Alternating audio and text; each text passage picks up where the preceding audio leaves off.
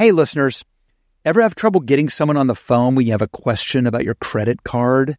With 24/7 U.S.-based live customer service from Discover, everyone has the option to talk to a real person anytime, day or night. Yes, you heard that right.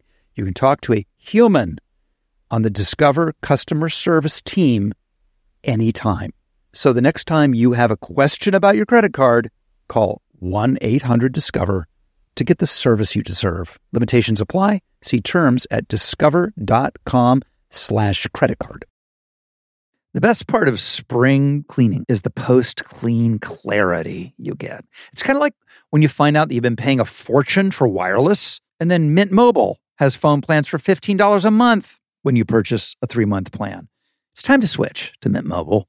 All plans come with high-speed data, unlimited talk and text, delivered on the nation's largest 5G network. Use your own phone and any Mint Mobile plan and bring your own phone number along with your existing contacts. Ditch overpriced wireless with Mint Mobile's limited time deal and get 3 months of premium wireless service for $15 a month. My team here, they're on Mint Mobile and they like it. For a fraction of the cost, Mint Mobile proved to have excellent coverage with no-drop calls or unsent texts. Plus, they make it super easy for me to activate my device just by following a few simple steps online. And bam, done. To get this new customer offer and the new 3-month unlimited wireless plan for just $15 a month, go to mintmobile.com/literally. That's mintmobile.com/literally. Cut your wireless bill to $15 a month at mintmobile.com/literally. $45 upfront payment required, equivalent to $15 a month. New customers on first 3-month plan only. Speeds slower above 40 gigabytes on unlimited plan. Additional taxes, fees, and restrictions apply. See Mint Mobile for details. Mr. Darrell Hammond, you haven't changed at all since I've seen you last. You look exactly the same, my good man. You do too. How did we do it? Well, I don't know, but I'm going to get into that hat action you got going on. It's very good.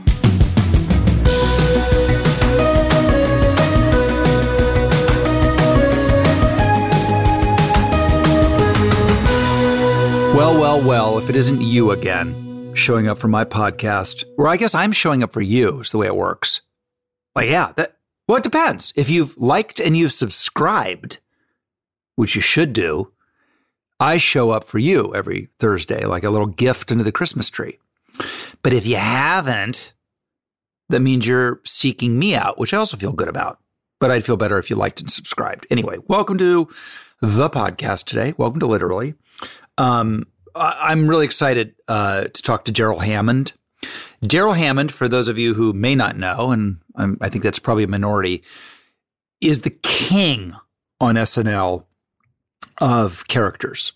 And he's done everybody you can possibly imagine, from Sean Connery to Clinton to Al Gore, Dick Cheney. I was lucky enough to do two episodes with Darrell, and he's a scientist when it comes to this, and just a hilarious, really interesting, wonderfully offbeat dude. And it's going to be a good conversation. So here we go. It's good to talk to you, man. I'm psyched. I have such great memories of. I did two SNLs with you, and someone is smoking on the podcast, and his name is Darrell Hammond. That's not happening. Your eyes are deceiving you. It could be worse. You could be jeweling. I haven't done any jeweling. No. What is that? I was going to say, it sounds like you're very unaware of jeweling. Yeah, I am. What is that? Oh, jeweling is what all the kids are doing, man. It's what the kids do. And they pull out, it looks like a Star Trek device. It looks like like something you stick into the computer. I'm sounding like I'm 100 right now, and I'm leaning into it. I don't care. Get it. And you suck on it, and it's vaping, basically. It's vaping, but it's a specific brand of vaping. It looks like you're smoking on a computer cartridge of some sort. Have you never been into vaping or even nicotine at all? In this is going to come as a shock, I'm sure. In the 80s, when I was a proponent of almost anything I could put in my body, smoking was the last domino to fall. Like it started with like Amstel Light with Lorne under the bleachers. And then it would, then we'd part our ways, and then it would become, I'd have to find other substances, and then I would smoke, and then I got sober, and smoking had no appeal to me until I did a play, a filmed play with Dame Maggie Smith and Natasha Richardson and Sir Richard Eyre. It was all very fancy, of course, and they're very fancy actors, and they smoke like chimneys. And I started doing it during rehearsal, and I came back afterwards to the States. We were in London. Everybody smoked in London then. And I have a vivid memory of going and buying my first pack of cigarettes, because usually it was like bumming from people because I wasn't, quote unquote, a smoker. And I had this moment of clarity. It was like, if you smoke this cigarette, you're a smoker. And I put it down, and I have never smoked a cigarette since. It's so interesting.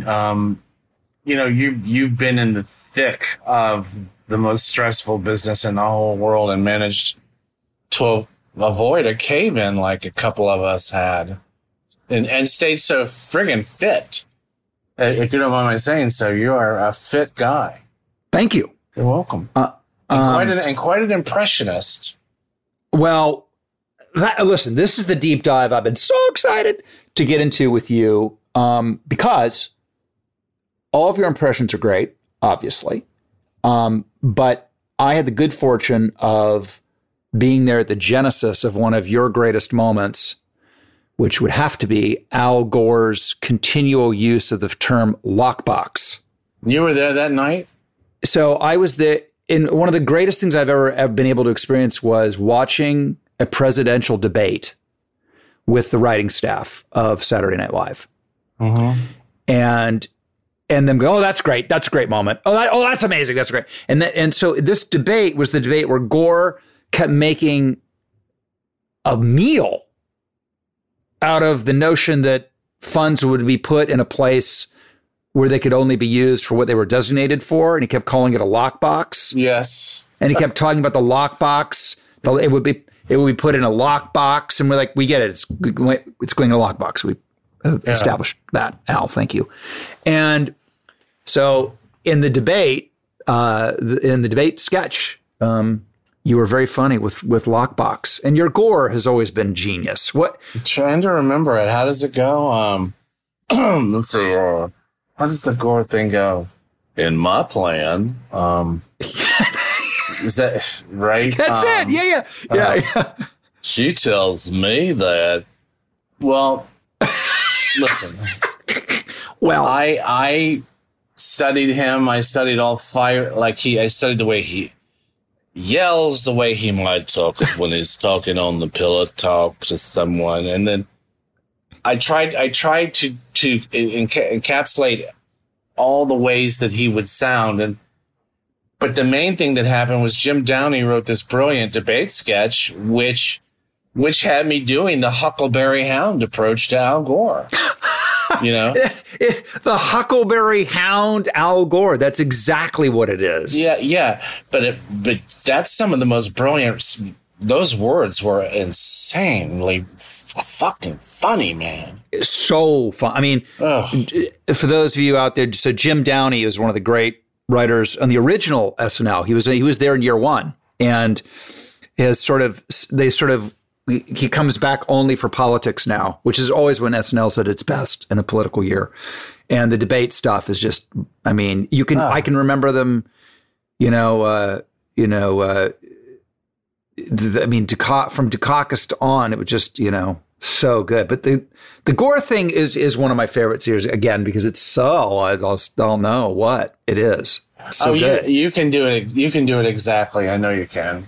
Well, you're really. I was telling one of my agents about your transformative abilities, which are considerable.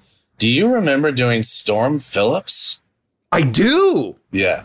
Yeah, you were there for old Storm Phillips. Remember when Storm Phillips was on NBC? You couldn't get him off your television. It was like he was like a Dick Wolf franchise. He just would not go away on NBC. Yeah. And you were doing Storm Phillips, and he was doing a feature on Trump. They were interviewing me about what I thought, quote unquote, Trump brain or Trump vision was. And then you were there and you like started talking like Storm Phillips, and people just fell out. Because who knew that someone could do Storm Phillips? Well, that's what one of the things, what I like when people do, and I love when people do this sort of, Mount Rushmore of people that you want to do, presidents and famous people. But when you hear an impersonation of someone you've never heard impersonated before, and you're like, fucking A, that's so right. That makes me laugh. And so Storm Phillips, how did Storm used to talk? And for me, when I do something, it's predicated on a move they have. As opposed to going, I want to imitate them. Like, precisely. Storm Phillips' incredibly wooden promos were what made me laugh. Yeah. And I remember coming up next, the trampoline, children's play toy, or backyard death trap. And oh man. That was literally the joke of it. And I remember, I think Will Ferrell played the stage managers. Okay, we're going to do this a little bit. We're going to try to get to the promos a little bit faster. And then I, of course, the trampoline, children's death toy, backyard play type. Just that's. Oh man, that's good work. It's good stuff. I was doing this play about my book, this book that I wrote, and yeah, the title's great. Remind me of the title. If there's no God, what? God, if you're not up there, I'm fucked. God, if you're not up there, I'm fucked is the title. I don't know why Siri is trying to interrupt my interview right now. It's going, I didn't get that. Hey Siri, go away. That was amazing. She literally said, okay, and went away. No. She did. By the way, can I just say something? If there's anybody listening to this podcast who works for whoever makes Siri, I don't appreciate the attitude. It's like, who put it into the algorithm? Like, well, I will, and I don't want to say it right now because it'll come up on my screen somehow. But if you ask for her to appear, she'll literally go, Yeah. I'm like, what the hell? Like, if you had somebody who worked for you and you asked them, hey, could you step into the office, or could we have a meeting or whatever? It'd be an issue, don't you think? Yeah, and I mean, really, who on God's green earth would ever think that Siri would have a tood?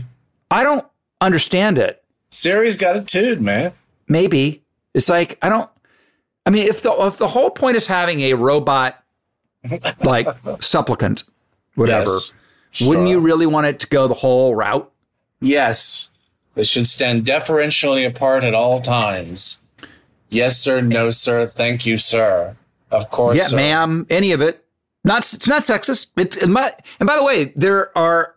I'm surprised. Like, if I were running it, I would have you do the voice of Siri. I don't know. I can't do. I don't think I can do women. So you can get men. You have men's. Siri has a men option too. They have. You can get like a French guy, I think. We can imagine what he'd be like. Ugh.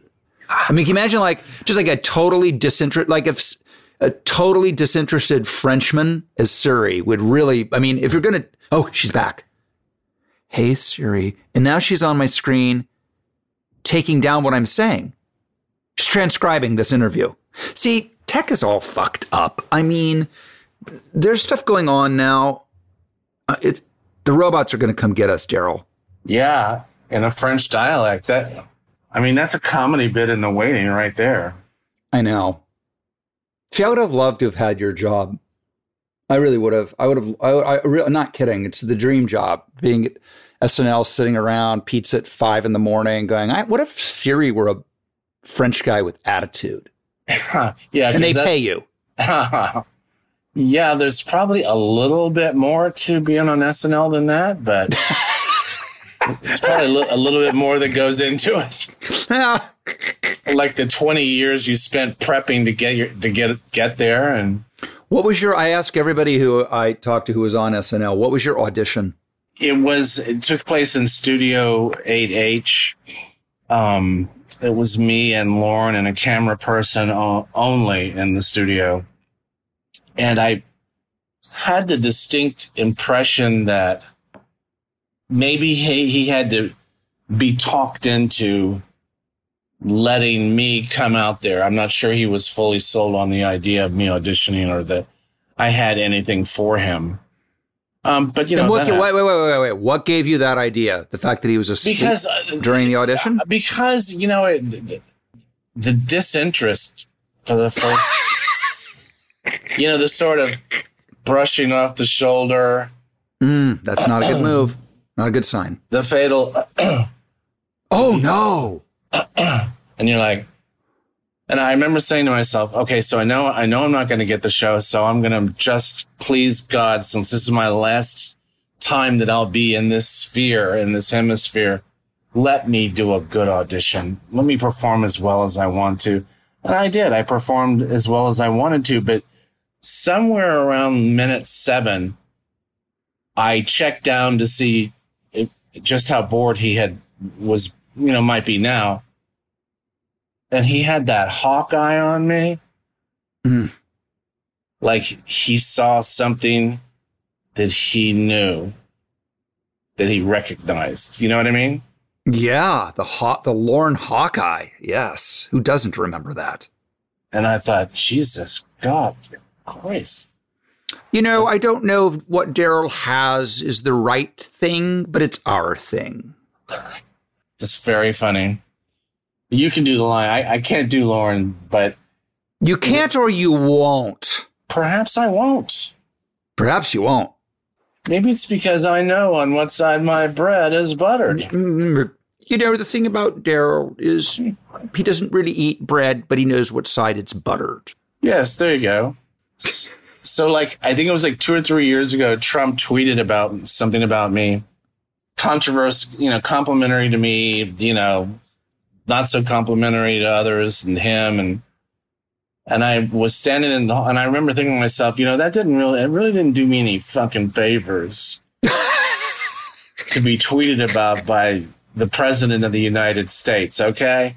That should be a good thing. We should live in a world where you're like, hey, how great is this for me? Not. Yeah.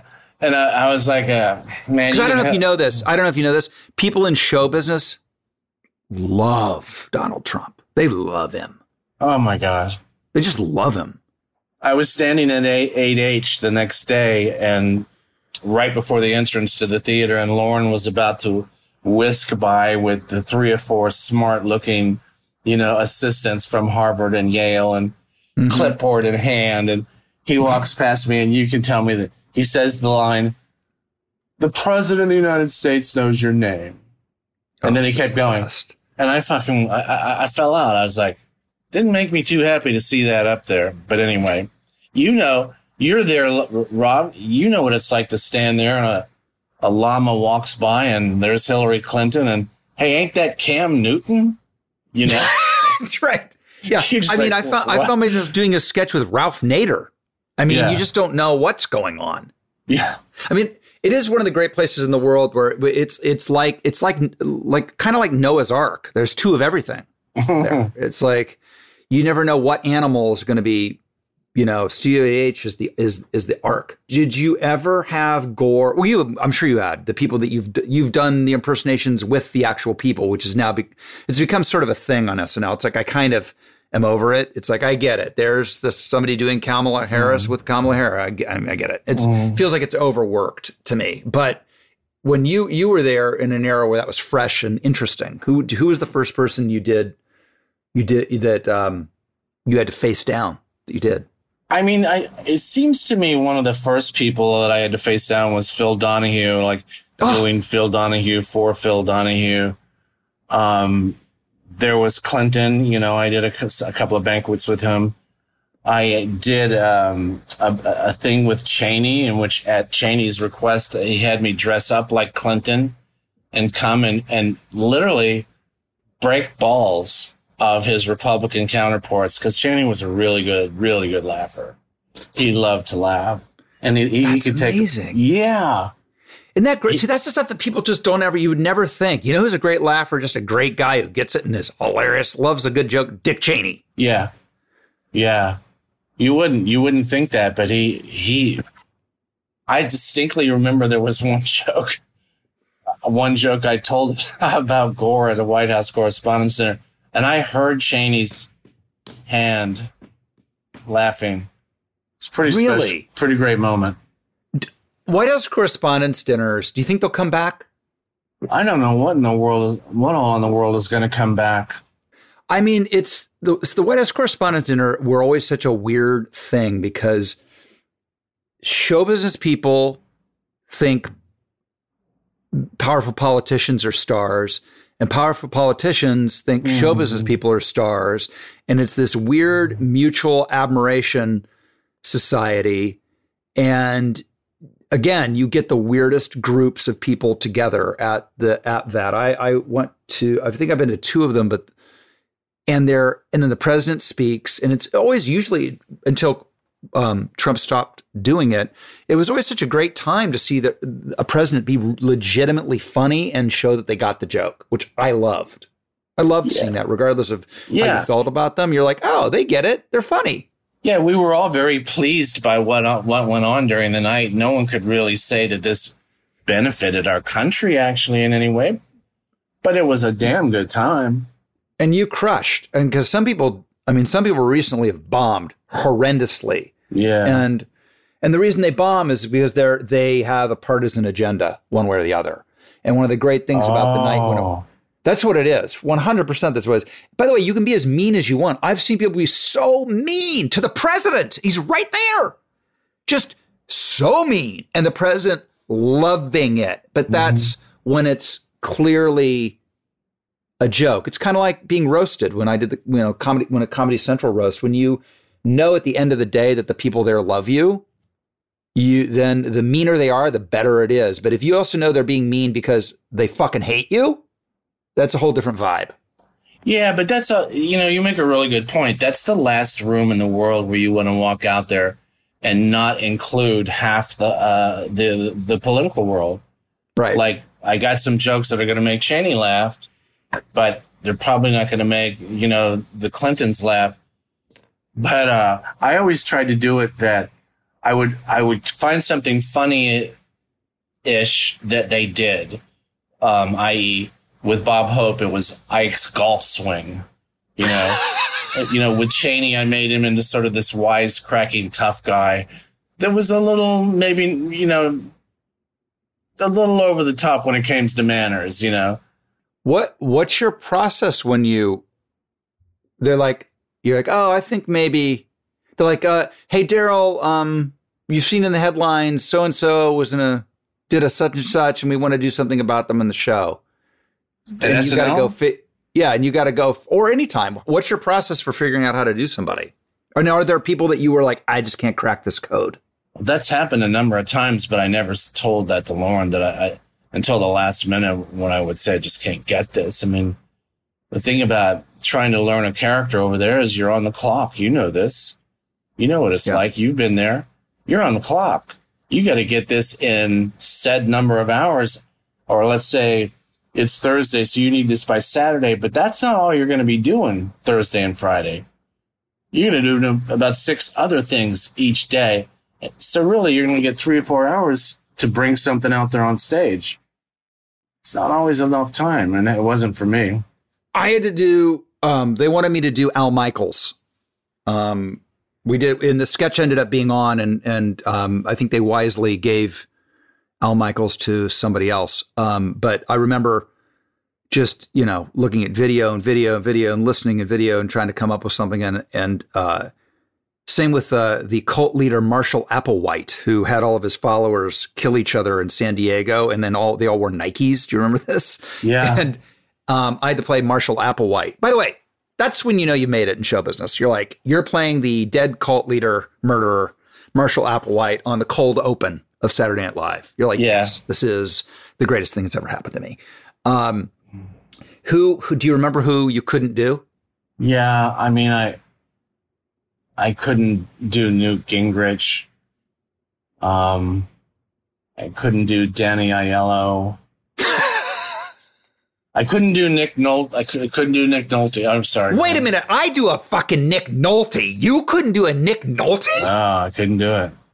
Couldn't do come Jackie. On. No, come on. Let's go. Let me see. Dude, first of all, so I grew up in Point Doom, and Nick was always, well, I'm going to say it, staggering around Malibu. And what age was he at that time? This was, I would say it was post Cannery Row. So we're going to say mid 80s, pre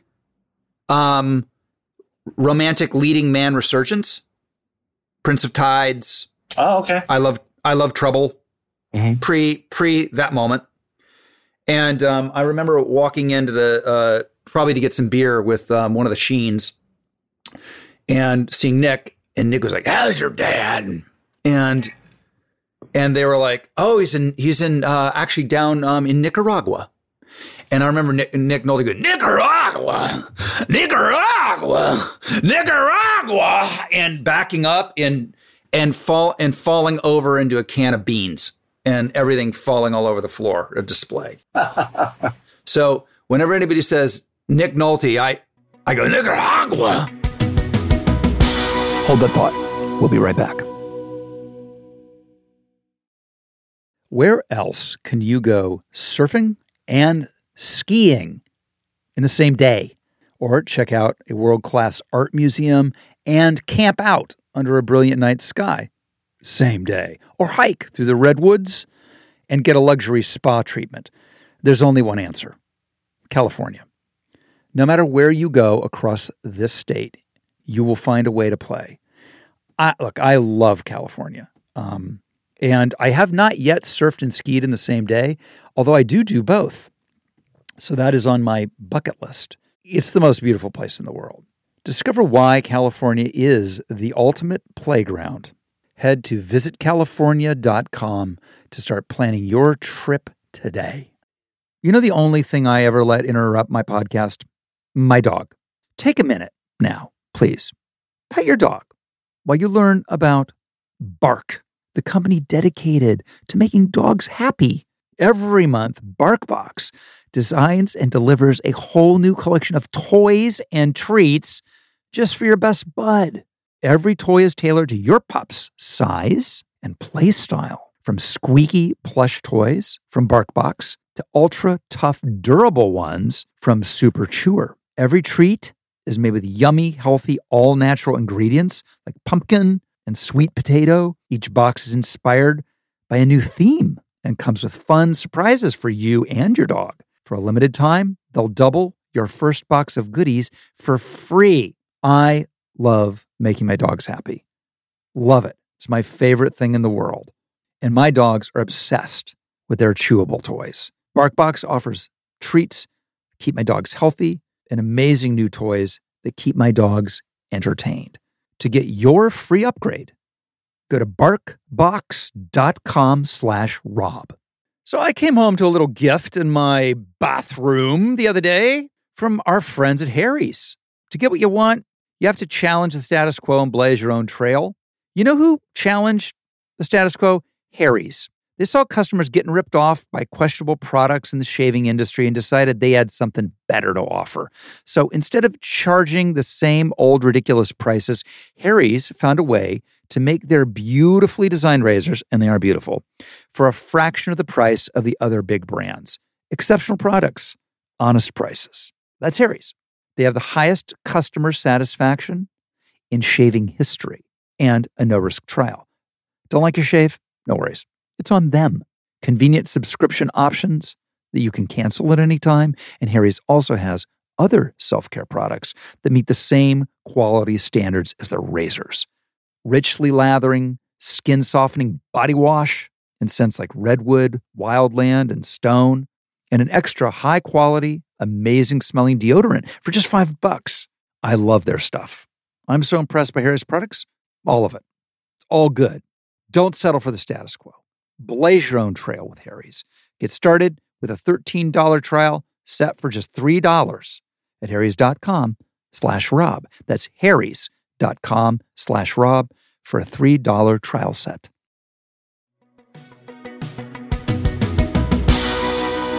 So I have developed a Bill Clinton over the years, and I actually was invited to the Clinton offices up in Harlem right when they first opened them, and I was like, it's sort of like I used to do this in Lauren's office. He never knew this. Like I would, when the staff was there, I would go into the area where they put the cards up for the show, and go, Anna Gastower's a little light. Can we maybe move her into something? Maybe post update, and eat the popcorn while I did it. And the staff would fucking lose it. And then Lauren would come in and I'd just sit there. So I did the same thing at the Clinton Library. I was out there going, I have to say these hallways are not quite as heated as I would have thought. And everybody, and then the big fella starts walking down the hallway, and then I shut the fuck up and get scared that maybe he heard it. So I was going to tell you, I did a play at La Jolla Playhouse called the Darrell Hammond Project, right?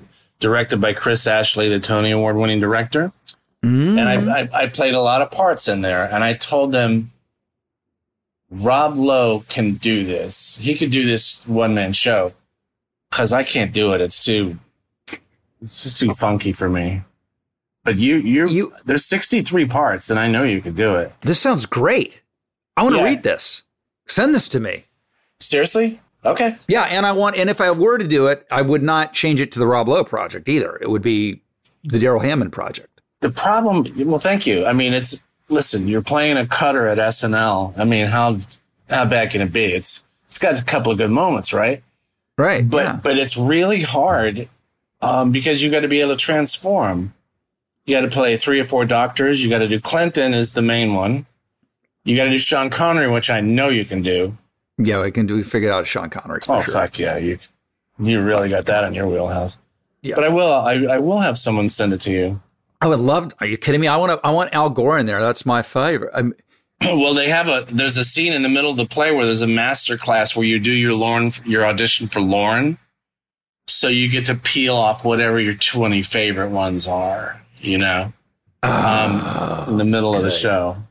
I did Eric Roberts on, and that's another one. It's like, the more obscure, the more I like them. I like people doing really obscure. Like, but gourmet people know Eric Roberts is nice.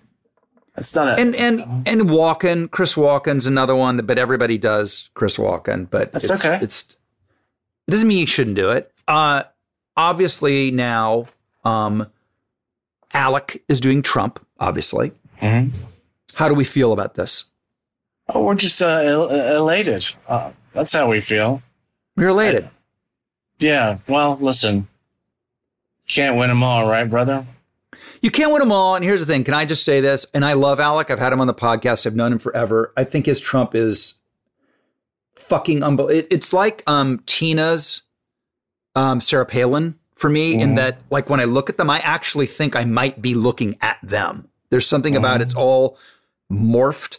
But I don't love the new thing of bringing in top-hitting celebrities to do what the cast should be doing. I don't love it. Don't love it. What do you suppose that's about?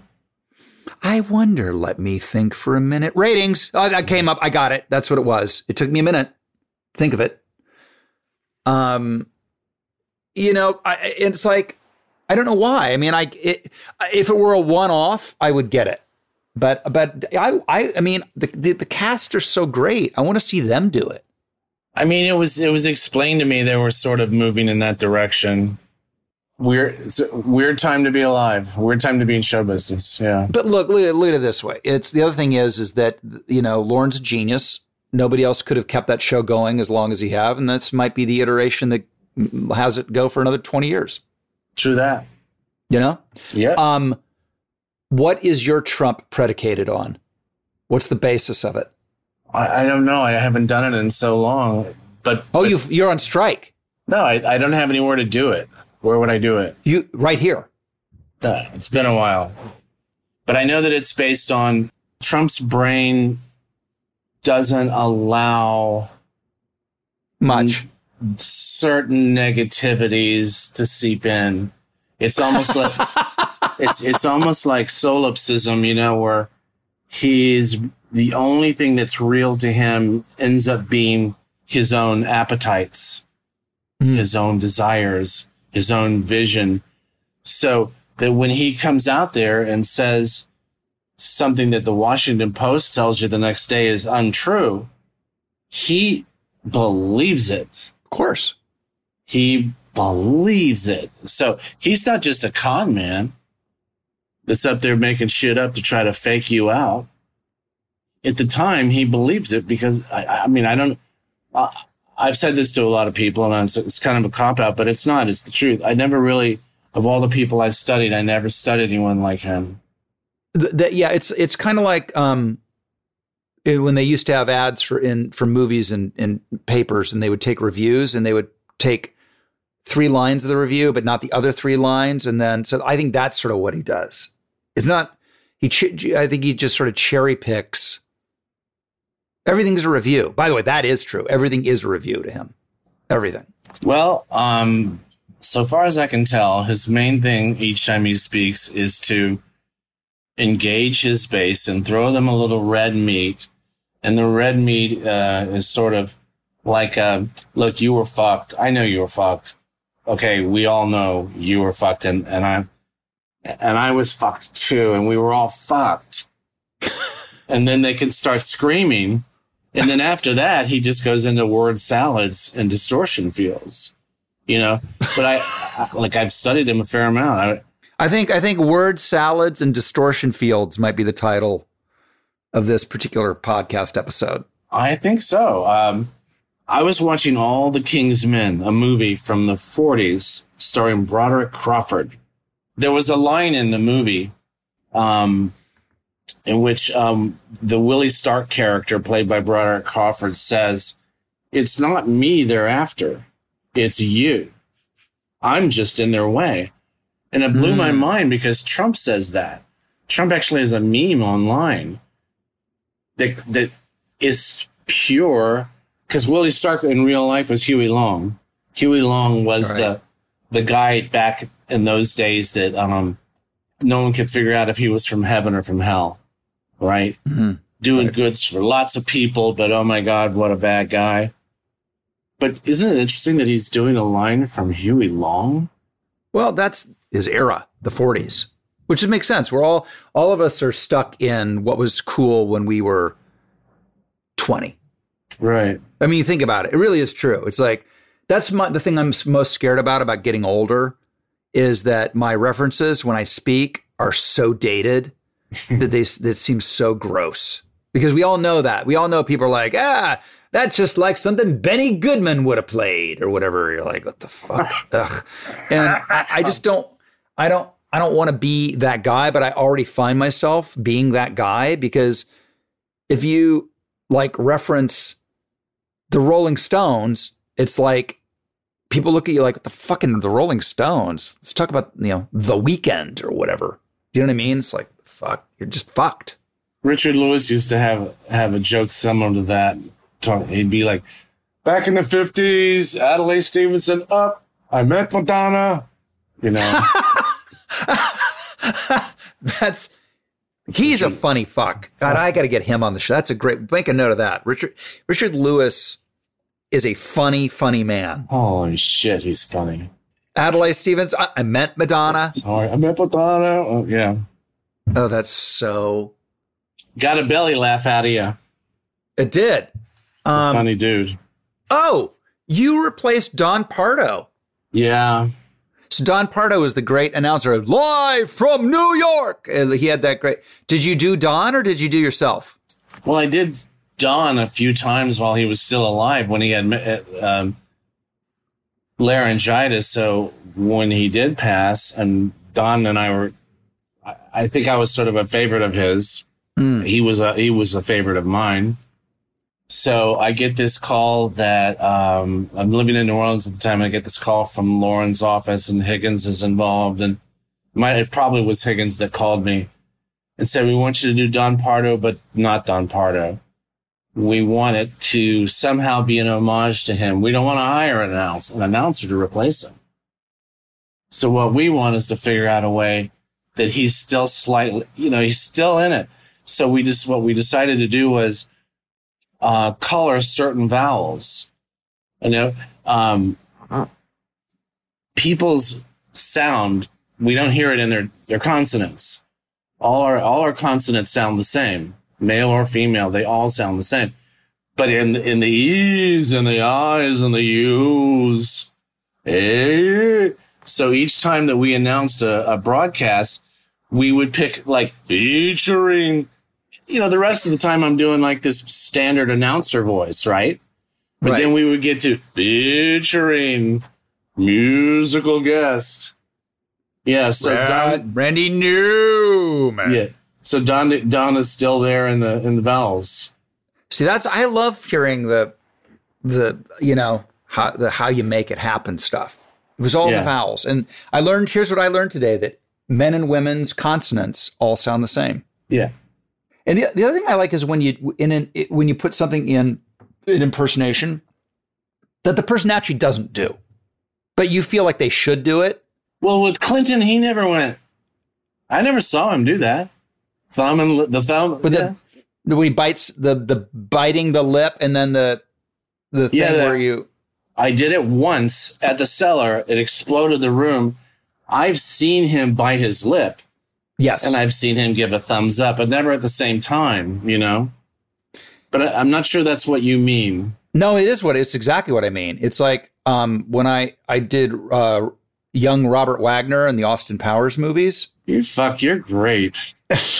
Young Robert Wagner, who the hell? Well, and it was based on him knowing the names of all the maitre d's in Los Angeles at all the restaurants, and that was the key for me. That's how I found it. It was like, do you know Gigi at the Palm? Yeah. And then it was him putting the wrong emphasis on syllables, which he doesn't do, but I do when I play him in Austin Powers.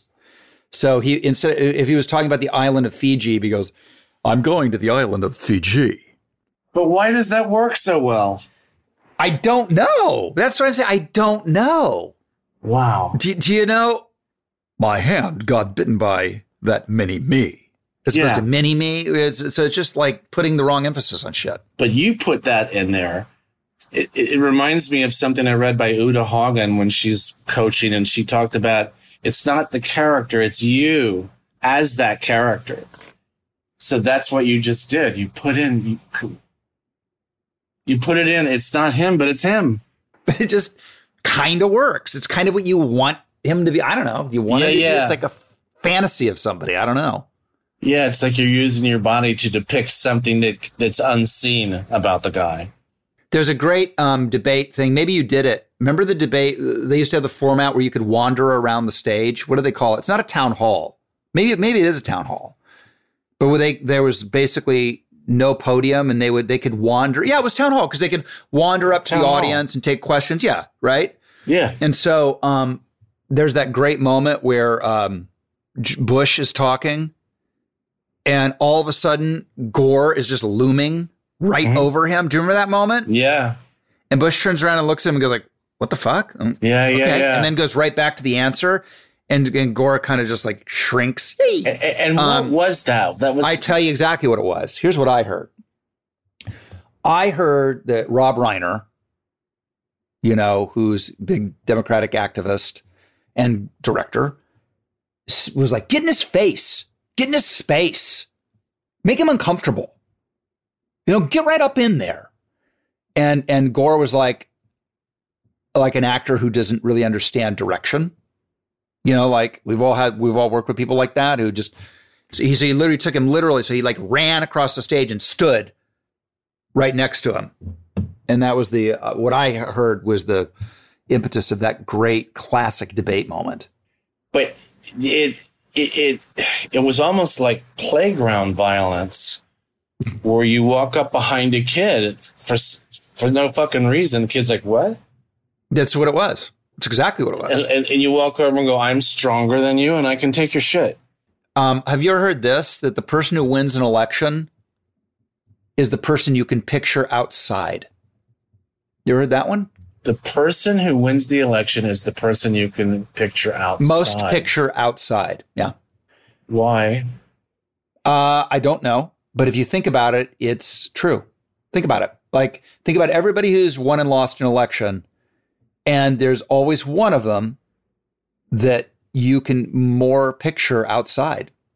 Right. Tossing a Frisbee, maybe. Yeah, I think it goes back to Kennedy. It's like one of them seems like they're stuck behind a desk and the other one is like out in the sun and vital and, Reagan on the horse, the cowboy hat or whatever. When you really think about it. Reagan chopping wood. Yep. Mike Dukakis goes outside, gets in the tank, and that's the end of that. John Kerry goes outside and windsurfs the wrong way, and that's the end of that. I mean, when you really think about it, there might be something to it. By the way, there may be nothing to it, and that's why I'm not a political strategist. I think we see Obama shooting baskets. Oh yeah, golfing, body surfing. Yeah, that's my favorite Obama picture ever. Is him body surfing. Yeah, Clinton, lots of jogging. And Bush was a great runner too, I believe. Yeah, Bush Sr. By the way, the great irony is there's no bigger outdoorsman than Bush Sr. But right, skydiver. He doesn't look like it. Doesn't look like it. No. He doesn't look like a guy who jumped out of a flaming airplane onto the wing, parachuted into the Pacific Ocean on a life raft, and survived. He did it. That's Bush Sr. Yeah, and yet when you look at him, you think dweeb. Right. Remember when Dana was doing it, and he would be going. Here's something I'd love to hear your thoughts on, because I did this with Gore a couple of times too, and you did it with Robert Wagner. But when Dana's going, not gonna do it, nah, gada, not gonna.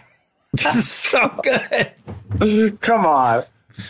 Well, Dana's thing is he just reduced it to the most ridiculous essence. Like, it's like you distill it and you distill it and you distill it and you distill it until it's like a bouillon cube of ridiculousness. Yes, and anyone that saw that would know that was Bush Sr., also knowing in their mind that Bush Sr. doesn't sound like that. He's never said, nah, ganda. I don't think he ever said it. I got nah. Did he ever say nah, ganda? I got nah. and yet everybody in the world goes, oh, that's President Bush. Yeah. What? Oh my God. He really has that guy down pat. And we'll be right back after this. The weather is getting warmer. It's time to ditch the jackets and sweaters for shorts and tees. But there's no need to waste money on clothes that only last one season with Quince. Now you can get high-quality pieces that never go out of style that you'll be wearing year after year. Quince has all the seasonal must-haves like 100% European linen shirts for $30, performance polos, and versatile flow-knit activewear. The best part? All Quince items are priced 50 to 80% less than similar brands. By partnering with the top factories, Quince cuts out the middleman and passes the savings directly on to you. And Quince only works with factories that use safe, ethical, and responsible manufacturing practices, along with premium fabrics and finishes. My producer recently made an order for Quince, and here's what he had to say. I'm really excited to revamp my closet with Quince. I cannot wait for my items to arrive from Quince. I'm a sweater guy. I was looking at that burgundy cashmere crew neck. I love the blue chore jacket. Maybe I'll throw some joggers in there. So upgrade your wardrobe. Go to quince.com/Rob for free shipping on your order and 365-day returns. That's QUINCE.com/Rob to get free shipping and 360-day returns. Quince.com/Rob. This show is sponsored by BetterHelp. If you've been listening to Literally long enough, you'll know that I am a big believer in getting the help you need. Therapy has been a big part of my life and something I think we should be all doing as needed, just like checking the oil on your car. I've spoken about this, and we all carry around different stressors, big and small. We keep them bottled in, and it can start to affect us negatively. Therapy is a safe place to get the things off your chest and to figure out how to work through whatever is weighing you down. If you're thinking about starting therapy, give BetterHelp a try. It's entirely online, designed to be convenient, flexible, and suited to your schedule. Just fill out a brief questionnaire and get matched with a licensed therapist, and switch therapists at any time for no additional charge. Get it off your chest with BetterHelp. Visit betterhelp.com/RobLowe today to get 10% off your first month. That's BetterHelp, HELP.com/RobLowe. I love fast cars, but there aren't a ton of high performance EVs. They're certainly out there. But when I get a chance to get behind the wheel of one, I love it. And I was blown away by the Kia EV6 GT. When you get behind the wheel of the Kia, it is literally like being in a state-of-the-art rocket ship, but also comfortable. The thing goes from 0 to 60 in 3.4 seconds. It is the premium driving experience. And of course, it's an EV. So the climate thanks you. SiriusXM provides access to over 165 channels in the vehicle: music, sports, news, comedy, yacht rock. Let's go. Little Steely Dan going in your Kia. Come on now. So check it out today. It is the all-electric Kia EV6 GT. I had a blast checking it out. Believe me, you should do it yourself via kia.com/EV6. To learn more, that is kia.com/EV6. Kia, movement that inspires.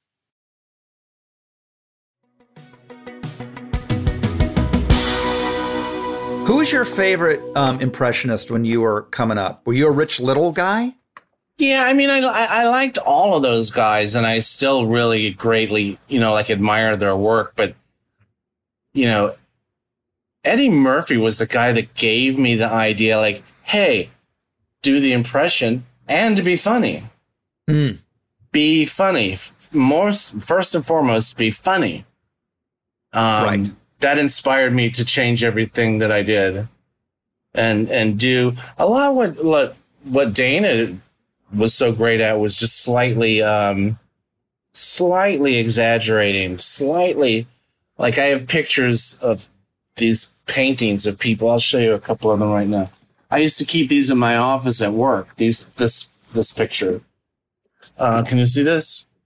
Yes. Why a duck? That's the Marx Brothers. It's the Marx Brothers, but who's the artist? It's Hirschfeld. Hirschfeld? Yeah. Hirschfeld. I would keep these in there to remind me of what I'm really trying to do at Saturday Night Live. I'm trying to do the caricature, caricature, because you know how it is, Rob.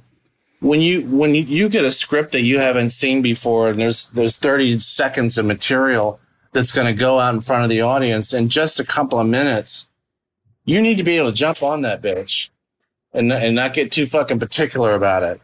Because you know what I mean? Yeah. Like, you got to go out there and fucking be loaded for bear and take your chances with it. Did you like the Hirschfeld analogy? I love the Hirschfeld analogy. I'm actually looking at a Hirschfeld of the West Wing cast. Yeah. And believe me, I do not like the caricature of myself. Don't like it. Really? Why not? It's nothing but jawline. Worst things could happen, Rob. I've been reduced to a human delivery system for a jaw. I need to see that. And you know the thing that he always hid his daughter's name in his paintings? You know that whole thing? Nina, was it? The Nina, yeah. You'd find the Ninas and try to. Yeah, I mean, you asked me something earlier, like where do I start? You know, the first thing that I start with is, because we're on the clock, have I done someone like this before? Mm-hmm. for instance, Robert Wagner and Stone Phillips are about 1/1000th of an inch away from each other on the vocal. Very true. If you were playing them on a violin, yeah, you're about 1/1000th of an inch. The notes are. I had that with Koppel and Donahue, but that's where I start. Where do you start? I'm not as good as it in anywhere near. It's just an instinctual thing. And what I learned from Dana, and when I asked him about this, is like you're saying, is more of the technical, like where in the throat is it? Is it more nasal? Like the notes, the actual physical. Where is it on the fretboard of the guitar? When I was doing Behind the Candelabra, I had this character that was really looked very like pulled and almost feminine, but a lot of people were playing very fey in the movie, and I didn't want to be the same, so I gave him like a voice of like. It was the guy from the Men's Warehouse commercials. I don't know if you remember that guy. I don't know if they had them in the East Coast. You're going to like the way you look. It was that. We guarantee it. I guarantee it. I guarantee it. So I figured I wanted a voice that was literally the men's. I just fucking did that voice. I didn't even, I was like, oh, well, I'm just going to do that voice. And, so sometimes you just pick something that you hear, I guess. Mm-hmm. Well, of course. You've got an ear, kid. I literally only have one. I wonder if that has something to do with it. I'm deaf in one ear. I've been deaf. I've always been deaf in one ear. And people say when they say you have an ear, I go, literally, I have an ear. Yeah, my mother swore that I was hard of hearing in one ear. In this ear. Really? Yeah. That I every time I'm listening to something to comprehend it, I come out of this ear. Yeah. Yeah, me too. Same.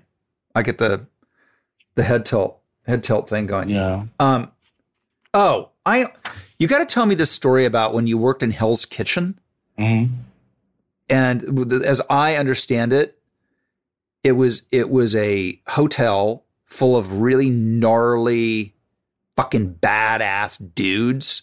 Yeah. And you used to regale them with, was it Porky Pig having sex with Elmer Fudd? It was Popeye having sex with olive oil, and they were called the Westies. They were said to be the most violent gang in the history of New York. Yeah. Wait, the Westies were the guys you were entertaining? Yeah. The most violent gang ever. Yeah. And you were entertaining them. Yeah, I mean, the two main guys were I think in jail during my two-year stint or so. But I understood everyone there, and I recognized some of the names. They were the Westies, and I would do Rodney Dangerfield for them. Wait, this is at a hotel. Skyline Motor Inn on 10th Avenue and 47, 48. Yeah. And I would do Rodney Dangerfield in Spanish for them. Well, yeah. I got to hear that. Give me, first of all, if I don't ask you to do Popeye having sex with olive oil on this podcast, I've failed my fiduciary. The advertisers should fire me. Everybody should fire me. Everybody. Listen, if I do Popeye having sex with olive oil, will you do my podcast, Rob? Of course. I'm in. Come on. Because I want to talk to you some more about what you're talking about, Trump. Yeah. Pop, all right, here we go. I'm hiking up my skirt. Here we go. Show me some leg. This is really awful. Please forgive me, God. Okay. All right, it's like, look at the little baby there.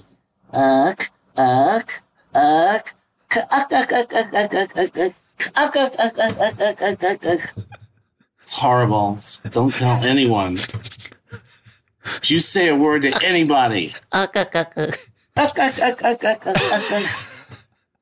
Come on, olive oil. It's horrible. The Westies loved it. Yeah, they laughed. They liked the Rodney. Do you think they ever killed somebody and then looked over at each other and went, I did Catch a Rising Star, and there were some people from the bar that came. I don't know that they were any of them were Westies that night, but there were just some people from the bar that came, and I did the olive oil at the Catch Rising Star, and it was just horrible. Just a horrible, horrible thing to happen to me. Oh, God. Do you remember your biggest bomb moment? Because I do. No, I'm just kidding. I don't know. But I know that anybody who's successful, anybody has had a moment where they flamed out beyond belief. Yeah. If you haven't done that, then you're not in the game. Yeah. It's like if you haven't been blindsided, then you're not playing in the NFL. Yeah. If you haven't gone concussive, then you haven't, That's right. haven't been in the league for very long. If they haven't taken you into the concussion tent, you're not in show business. That's right. I mean, I bombed. I got booed off stage a few times. Booed off stage. That's a real thing. Well, It sounds unimaginable. Okay. Well, listen. Booker's book. That guy's pretty funny. Here's another show I need a comic for. Just put those two together. The first time this happened was like Boy Scouts of America in Daytona. They paid me $5,000. The average age was 10, 11, 12 years old, and their parents. And we were warned, do not curse. Okay? Parents and their children. And I said, God damn, pretty early in my set, they started to boo.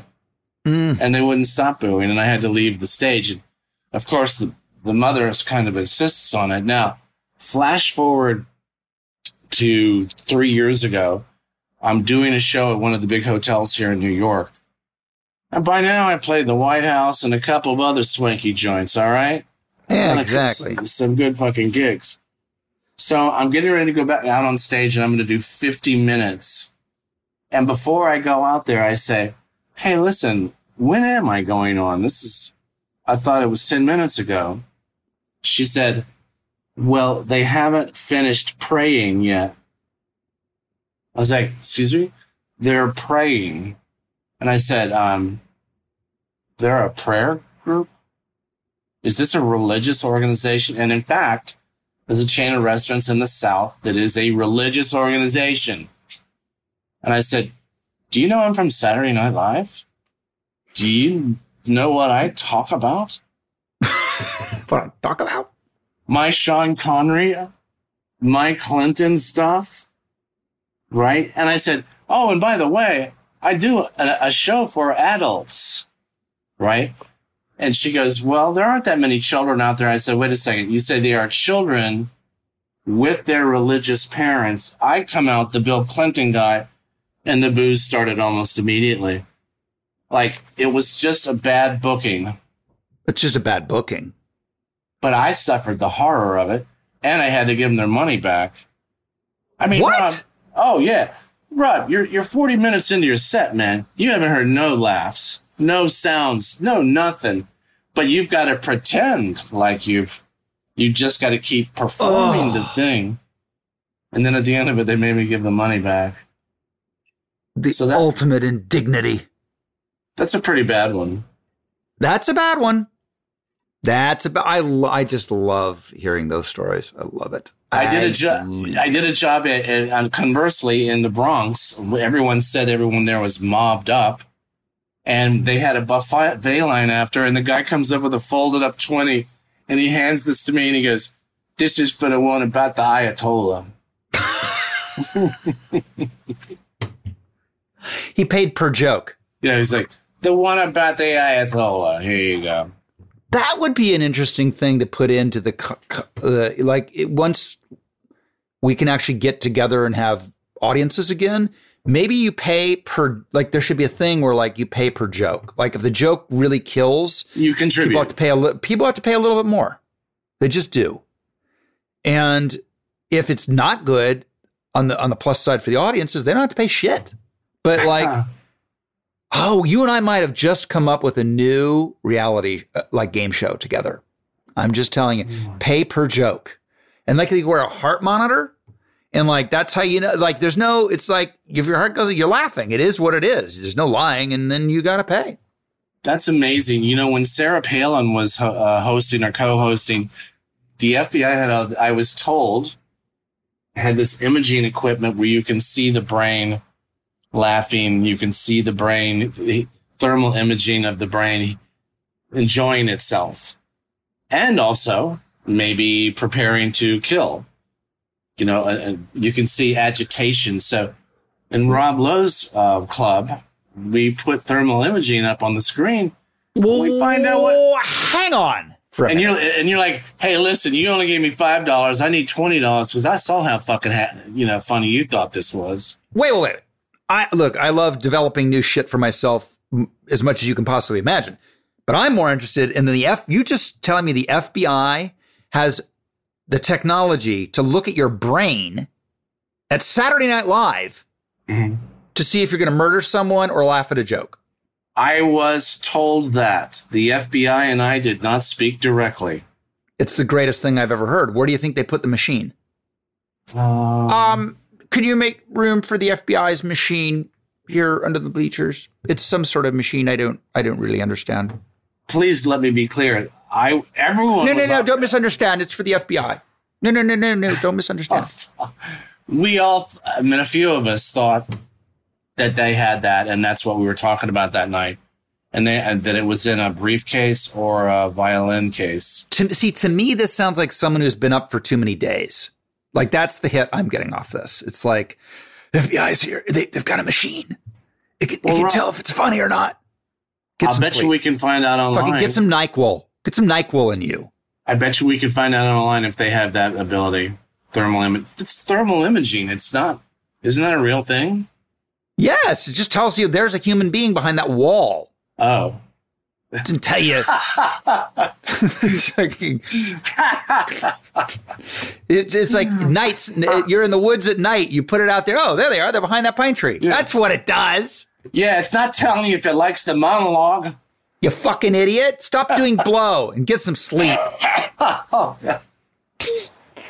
And we reveal the FBI's new technology. I love it. Well, I bet you there's a way to find out if they have that, because that's what I heard. I believe it. Because could it also detect sexual arousal? I'm saying. I think the next thing you need to do is Popeye being thermal image. It's hot. That might be the worst Popeye anybody's ever done. I don't think so. I'm talking about. Just take the k and put it in the back of your throat. So you. All right, what?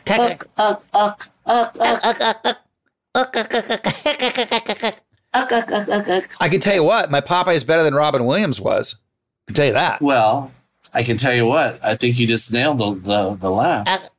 Think of it I always think of it as a musical note. Come on, man. You can go. You're ready to go on the road. This is why I'll never be Joe Rogan, because I do this kind of shit on my show. All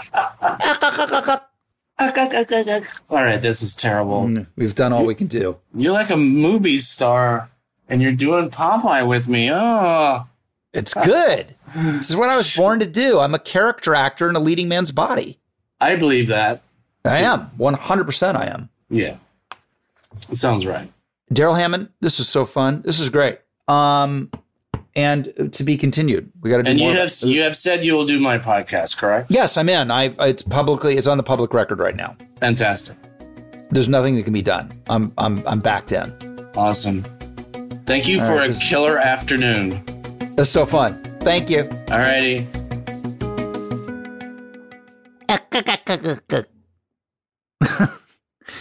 I think Darrell's off the line now, so I can work on my Popeye without his hectoring. Means to be back in your throat. Whatever, Darrell. I don't know. Have you had enough yet? I think you have. That was really fun, though. And thanks for listening, as always. It is time for the lowdown line. Hello, you've reached literally in our lowdown line, where you can get the lowdown on all things about me, Rob Lowe. 323-570-4551. So have at it. Here's the beep. Hey, Rob, how you doing? Brian from Moorhead, Minnesota. Actually a fellow podcaster, so I'm loving your show. My question for you is, who would be a dream guest, someone who's no longer with us, that you would love to have had the chance to interview on your show? Hey, Brian. Really good question. And I'm going to just go with the first name that popped into my head without editing myself. JFK. First of all, as a podcaster, you understand the voice is everything. And I'll spare you my bad JFK. No, I won't. I am actually going to try to do it. Well, Rob, no, this is really bad. He sounded like Bugs Bunny. I bailed on that. I bailed so fast on that JFK. Not doing it. I think he'd be great. I think JFK, he was the very first telegenetic president. I think he would be the very first podcast geneticate president. Although, Obama's on a podcast. So there's that. But yeah, I would like JFK. He's charismatic. He's one of my favorite presidents. Lived an amazing life. People loved him. You could ask him. You could ask him who he thinks killed him. How about that? Now that would be a podcast. Thanks for the question. And I'll see you next week on Literally. You have been listening to Literally with Rob Lowe. Produced and engineered by me, Devin Torrey Bryant.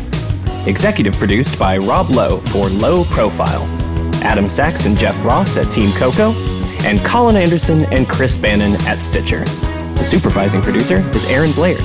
Talent producer, Jennifer Samples.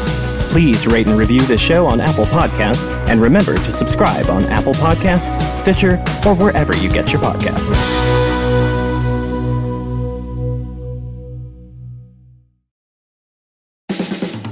This has been a Team Coco production in association with Stitcher.